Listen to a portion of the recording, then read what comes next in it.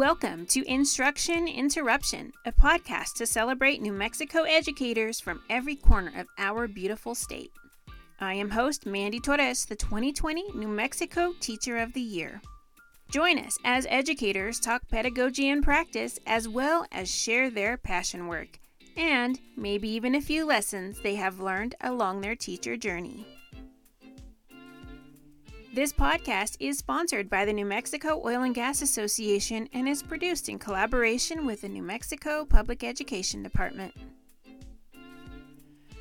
This is our first episode in this new series, and there's no one better to kick off this work with than with Joe Dan the Man, otherwise known as Joe Dan Lovato.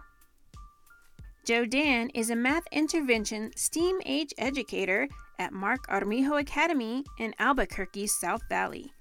Joe Dan, who grew up in Las Vegas and Roy, is a 2018 New Mexico Teacher of the Year finalist and was named the Teach Plus Policy Fellow of the Year last year. His approach to teaching and life in general will leave you inspired. You have to do everything from the heart. Everything that you do, it has to come from the point of love. If that doesn't make you want to hear more, keep listening to find out about Joe Dan's career as a professional singer, songwriter, and musician. He also will talk Ghostbusters, basketball, and even about his students' experience with the Chupacabra. So put your pencils down and listen up. We're ready to interrupt your day with one of New Mexico's teacher leaders. Hey, Joe Dan. Thanks so much for joining us today. I know a lot of people in New Mexico already know a lot about you. You've been teaching here for more than a decade. You've been involved in a lot of leadership activities and, of course, with your professional singing career. But I'm just going to jump right into your teaching and ask you, what are two things that have made you so successful in the classroom so far in your career? So the number one thing was perseverance. I got to stick with it. And I'll just kind of elaborate on that real quickly. My third year teaching, I was out the door. I was done with this profession. I just felt like I couldn't contribute. I had built really good relationships with staff members and students, but there just wasn't much of the content being delivered in the way that I thought I could. And a lot of that was due in part to me feeling constricted to the curriculum that the school had handed me. And so I had a good talk with my then principal, Justina Montoya, and she allowed me to have autonomy in where my classroom. And so I was treated like a professional, and I wasn't just given a binder or a curriculum. So the perseverance, that changed, and just sticking with it. Again, it was not the students, it wasn't the staff, it was really myself, and not being able to deliver what I was supposed to do, which was to be a teacher. And so sticking with it was one big part of it. The other thing was opportunity. I always encourage people, anytime you get an opportunity, take it. Because that's kind of what's put me in a lot of great places where I'm at, not just myself, but my colleagues and my students. Just taking every opportunity that I feel that can contribute to myself being a better professional or a better human being. I try to take as many of those as I can. And I know a lot of folks are used to seeing me. Somebody said the other day, "You're everywhere." Yeah, I take a lot of opportunities, and I try to make time for those opportunities because that's what ultimately contributes to what I do. Well, thank you for staying. I know, those first 5 years are just really hard for any teacher, but I feel like once you get past that, then things start to fall in place and get a little bit easier. So I think we're all glad in New Mexico that you stuck it out and decided to stay. Me too. So we know that the most important aspect of being an effective teacher is to create those strong connections with your students. How do you go about establishing and strengthening those relationships with your students? And it seems obvious, just building those deeper relationships, not the surface relationships when they walk into the classroom and you're a teacher and they see you at the front and you're divided. I guess you would say kind of dichotomizing the individuals that come into your class, right? Again, you're in the front, so you're the leader. The relationships kind of extend outside of a student-teacher. I try to see everybody as a possible friendship that's going to be laying in front of me, or again, opportunity that might lie before me. And I came to the realization very quickly that a lot of the students that I work with are probably maybe going to be my boss one day, or maybe I'm going to be hiring them one day. And so I just tried to make sure that I approach them as I would approach anybody else that I care about, which is extending that relationship, extending that hand of friendship, and letting them know that I'm not just here about learning and content, but I'm also here as a human being to help support their goals and their dreams outside of academics. We were talking earlier on email about being athletes where we came from. And, in rural New Mexico, athletics is extremely important. Music is extremely important to some folks. So I think getting to know those individuals and what their interests are, and expanding your own horizons so that you can be that type of a person or model for those individuals. So yeah, I think it goes beyond just making a few phone calls. Sometimes I'll go and meet students for dinner or for lunch. Sometimes we'll go play a little bit of basketball, and sometimes we'll sit down and pull out the guitar or the keyboard, and we'll have a little jam session. But I think what I realized about myself is that I really thrive off of allowing other people to reach their dreams and reach their potential, but also, you know, guiding them in that direction and allowing me to expand my horizons. I might not be good at very many things, so I allow them to step into the place as expert and teach me what they love and what they're passionate about. It sounds like you're good at a lot of things. So that kind of goes naturally to the music. So how did you get involved in music, and how do you kind of use that asset that you have in your classroom? Sure. I was actually kind of leery to instill music into my classroom because I didn't want to come off as that corny individual who's changing every other hit song on the radio into something academic. I think there's a time and place for that. But what I decided to do was bring in my second profession as a musician and let them know that I'm not just a teacher. And that's something that I've emphasized to a lot of my friends and my colleagues, which is you have to be something more. You're not just a teacher, right? You're not just a contractor. You're not just a doctor or a nurse.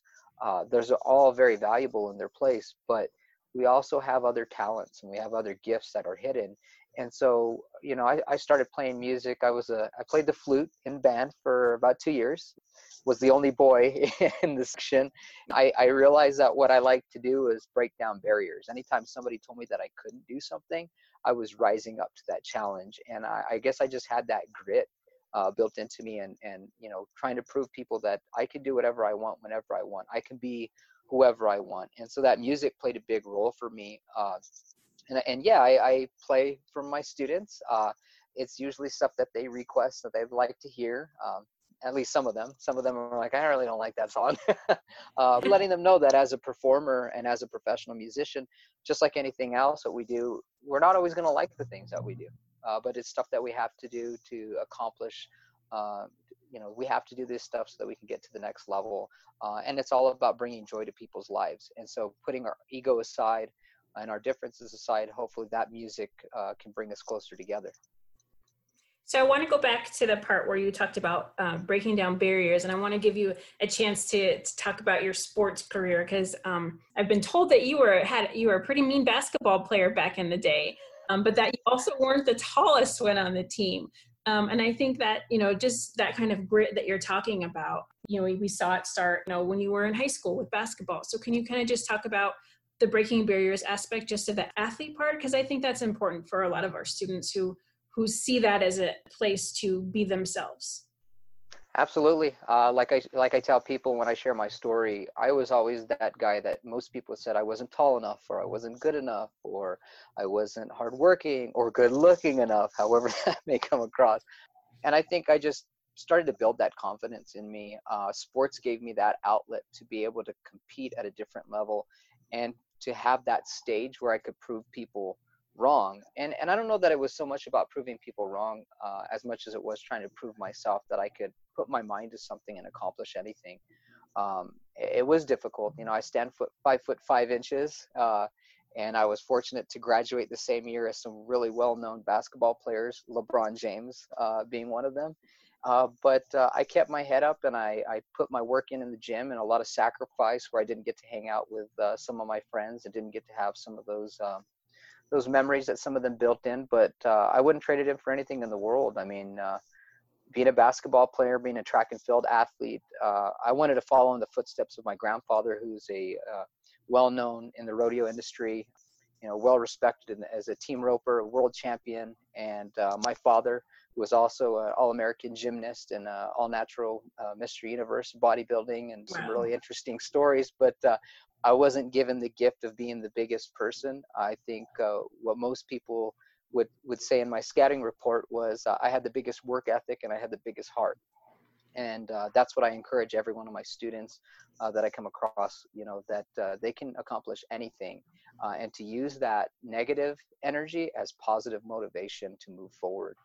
You can become anything that you want to be as long as you put the work into it. And so I think that's what allowed me to go farther than most people would at my stature. And again, even though my career didn't extend into the NBA as I dreamed about at that point, it did lead me to some pretty incredible opportunities to play at different showcases, opportunities to play at the collegiate level, although those fizzled out really quickly.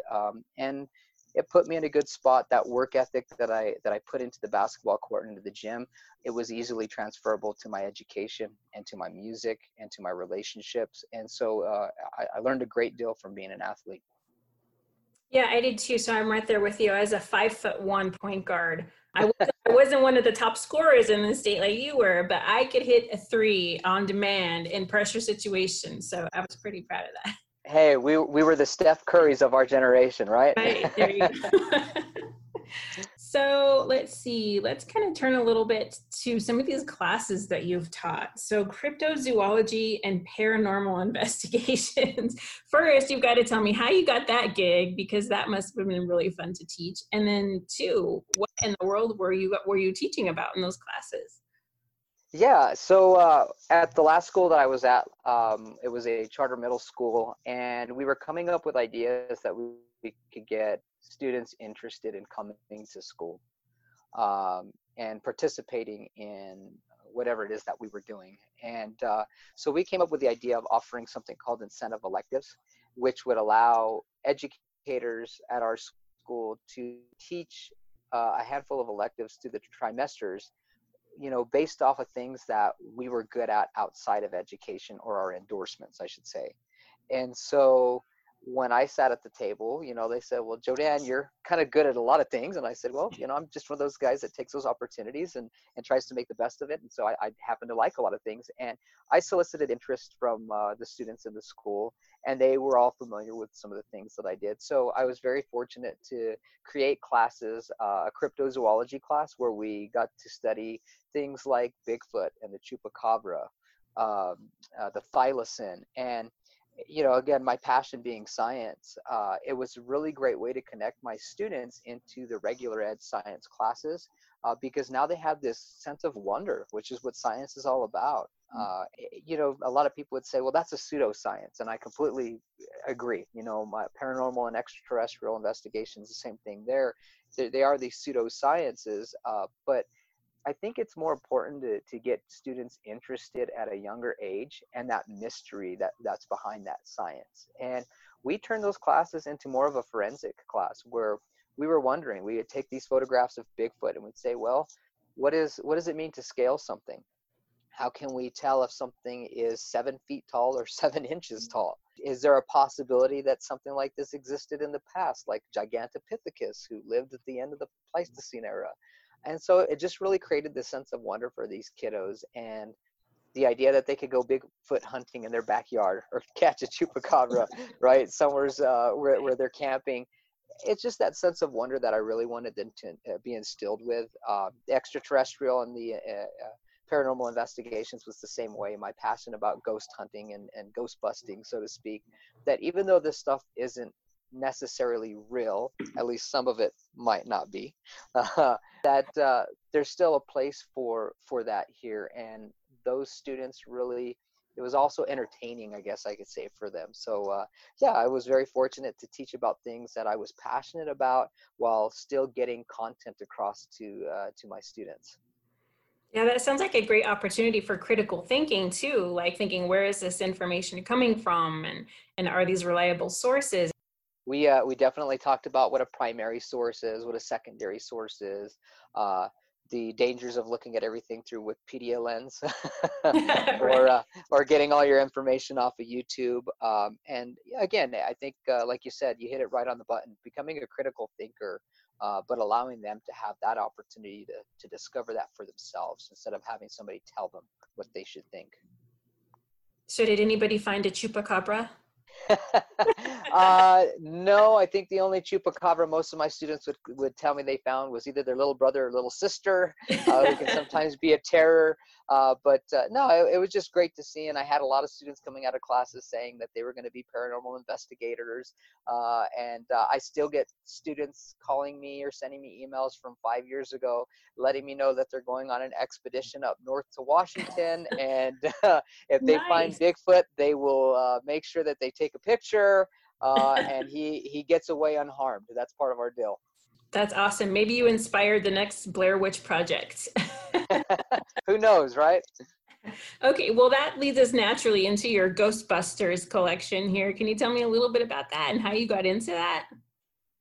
Absolutely. 1984 was the year, and I didn't just arrive on this planet, so did Ghostbusters, and I grew up with it. It was something that I just took a fascination to the possibilities that the science could hold. And I latched onto that. And, don't get me wrong, a lot of my friends were into Star Wars and, Ninja Turtles and stuff like that. But the Ghostbusters really gave me this outlet of thinking that I could be a scientist and create a better world through what I loved. And I'm not going to lie. I think one of my goals, I'm hoping to start my PhD program next spring, because 4 individuals chasing ghosts had their PhDs, and I figured at a young age, why not me? And I just realized the hard work that went into ghost busting, and the academics behind it. It wasn't just somebody who could throw on a jumpsuit and carry an unlicensed nuclear accelerator on their back. You had to know what you were doing. And I was just fascinated with it. Everything from the movie to the cartoon. It's a big piece of my childhood, and it's a big piece of who I am as a science educator and professional. And so I think it's a great outlet for me to bring more smiles to people's faces, especially when I show up at school or a comic expo wearing my uniform and my proton pack. And now I have my wife and my little girl who also dress up in cosplay. And yeah, it's becoming a family thing now. So, I want to talk to you about your rural background as you graduated from Roy High School. I too come from rural roots in Colorado, and I feel like that has a lot to do with who I am both as a person and as a teacher. So, how has that upbringing influenced you as an educator? Again, I was fortunate. My dad's from Colorado Springs, so he was a city guy, and he married my mom, who was a country girl. And I was fortunate to have kind of both lifestyles, but I went to school and grew up for the most part in Las Vegas, New Mexico. But I call Roy, New Mexico my home. I went to high school there and played sports, and that's my family, my Roy Longhorn family. And there's not much to do in Roy to some people when they say, well, my goodness, there's 150 people maybe in the town, maybe even in the entire county of Harding County. But you really meet the most resourceful people out there, the most humble people. And I always made a promise to myself that anywhere I went, I wanted to make sure that I carried them with me, their spirit with me. They're some of the hardest working people that I've ever met in my entire life. Again, humble, down to earth, and you make the best of it. We are like a family. My senior year, I lost one of my best friends in a car accident that I was supposed to be in. And, as fate would have it, here I stand today. But all those folks that went through those hardships with me, I always tell people I don't have friends. I have brothers and sisters, and I have moms and dads. Everything else is just everything else. And so, yeah, Roy played a big part in who I became as an educator. Some of my favorite teachers came out of that school. Doc Mayer, my science teacher, who inspired me to become a science teacher. Miss Donna Hazen, who was actually a Teacher of the Year finalist as well, a super finalist the same year that I was a finalist, which was just remarkable. If you would have told me early on in my career that I would be nominated with somebody who I look up to and who I think is the greatest, I would have thought you were crazy. And there I was sharing the stage with a teacher who didn't just change me and touch my life, but did the same for everyone else that was fortunate to have her as well. So yeah, I mean, my wife is also from rural New Mexico. She's from Portales and went to school in Floyd. And we're hoping that in the next few years, my little girl will be able to grow up as her mom and pa did, and give her that upbringing out in the middle of nowhere, and let her know that just because you're out in the middle of nowhere doesn't mean that you can't accomplish your dreams. I want to turn now to your current job right now. So you said that you're in a work environment where you can thrive with people you respect. You mentioned Sedalia Chavez, 2018 PED Teacher of the Year finalist, Nicole Vijo, Matthew Salas. So what advice can you give to beginning teachers to be able to find that school with a supportive principal and the colleagues who kind of have your same passion and eagerness to make a difference? I know I'm just going to sound crazy, but I think you can make any place home. And I think people should try new things. And I was at my middle school from the beginning of my career up until last year. And I was really nervous about the change. I preach change to everybody, right? You got to be the change and you have to accept it. And there I was thinking to myself, I just want to kind of stay here because I'm comfortable. And then unfortunately, the school had to go through closure because of a corrective action plan that none of us regular ed teachers had anything to be a part of. And that gave me, again, another opportunity to expand my horizons. And, just like I swore I would never move to Albuquerque in a million years, here I am. And I swore I would never teach high school. I always said that I was too mature to teach elementary and too immature to teach high school.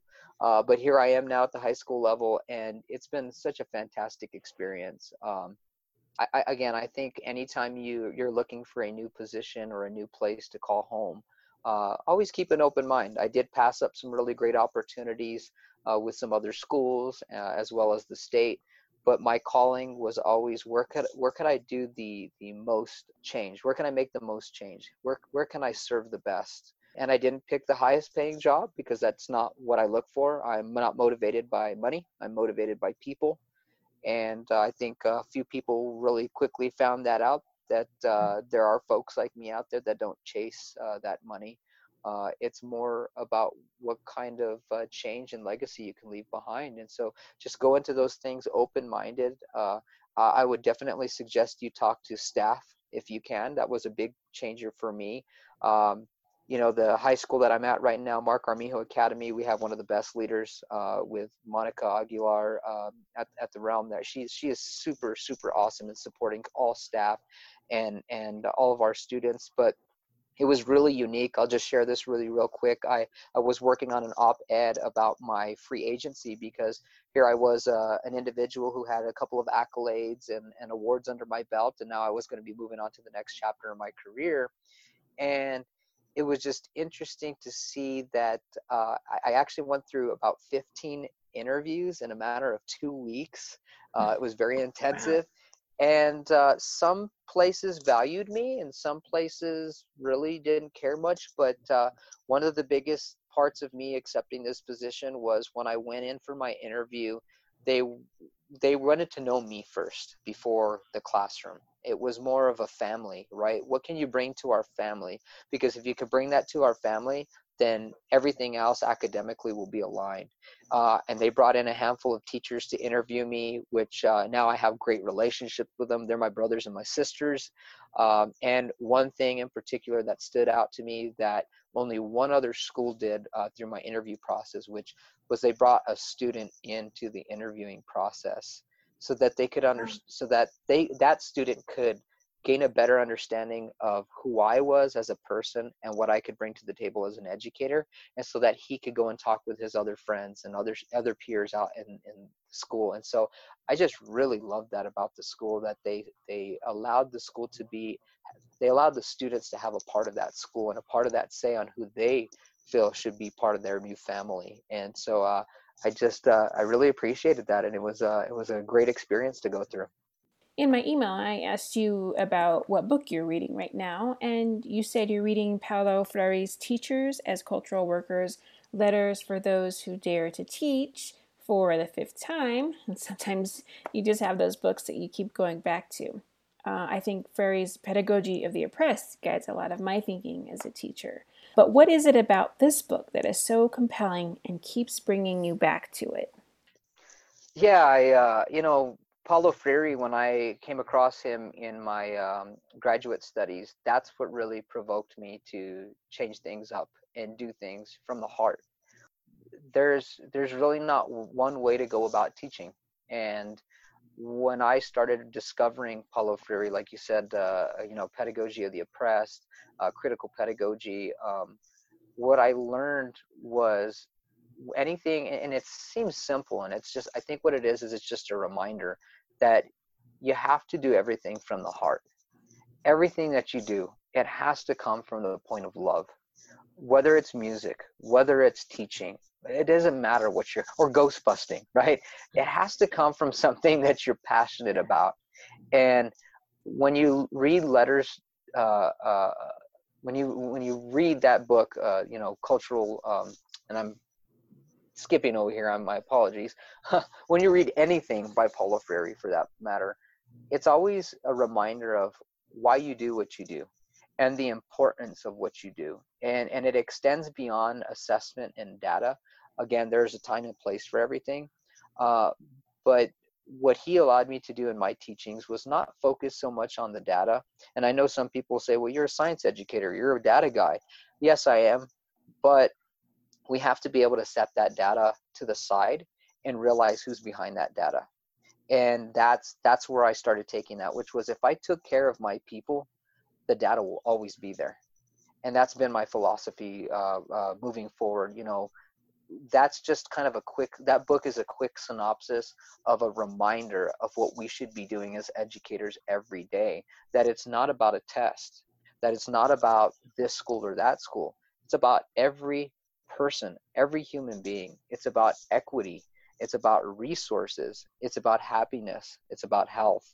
And that if you don't have that in your, perspective, then nothing else is going to really truly matter. And so being a cultural worker and trying to follow in the footsteps of Paulo Freire, it is difficult, but it's doable. And so again, I say read it for the fifth time, and maybe we'll get to do an interview in the next couple of years, and I'll be reading it for the 25th time. But again, it's just a good reminder to all educators and to really anybody who serves in education of why we do the work that we do and how important it is to leave that legacy, because one day we will no longer be here, but knowing that we can help move our future into a positive direction, and that's what we get to leave behind for our students. I think that's amazing. Well, we have some pretty amazing teachers here in New Mexico, and I have to say, Joe Dan, you're probably one of the most interesting ones that I've had the honor of meeting so far. So thanks for taking the time to speak with us today. And if you could, just leave our New Mexico teachers with one piece of advice.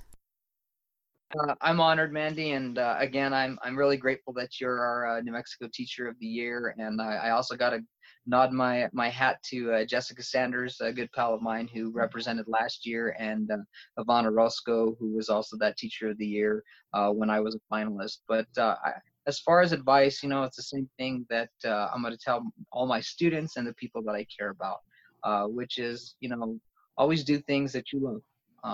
And find a way to do what you love, and try to make some change along the way. We need that. So again, to quote our favorite quote, I know me and you had this big right?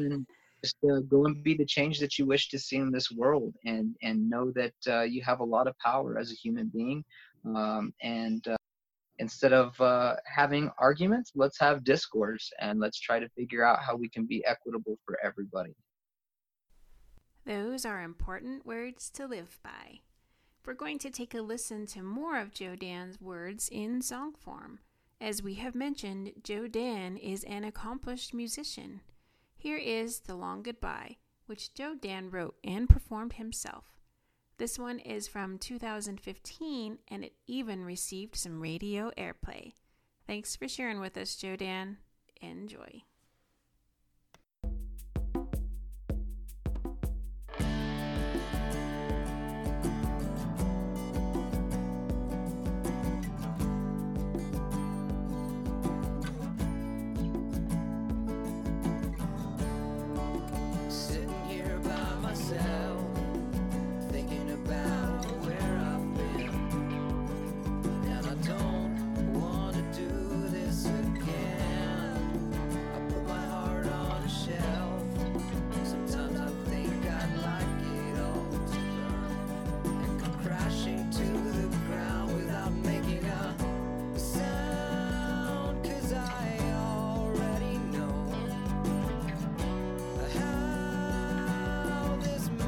Story goes, this is it. The long goodbye.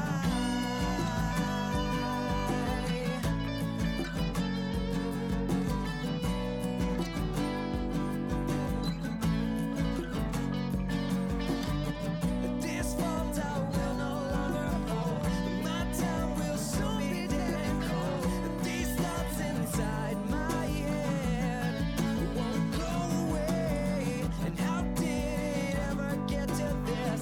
Some things I hope I'll never miss. These voices from way then have nothing left to say, 'cause this is it. The long goodbye.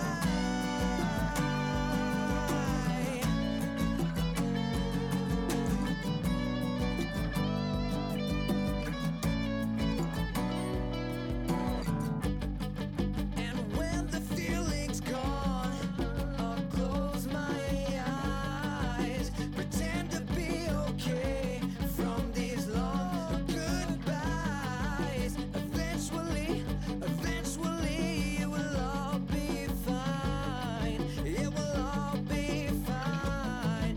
The long goodbye.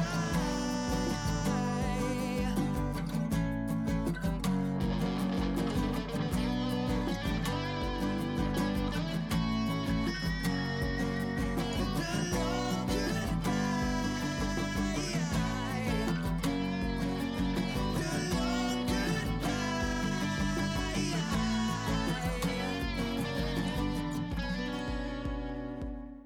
Thank you for having me. I appreciate it. And I will see everybody out there in podcast land somewhere down the trail. Thanks again to Joe Dan for being our guest. Thank you to the NMPED and the New Mexico Oil and Gas Association for its sponsorship. Join us for our next episode where we hear from Greg Butz, Cottonwood Classics man who wears many hats. He will explain how a literal revolution in another country, tear gas and all, helped to influence his teaching and understanding of social emotional learning. This is Instruction Interruption. May your lesson plans be written and your coffee still warm. Thanks for listening.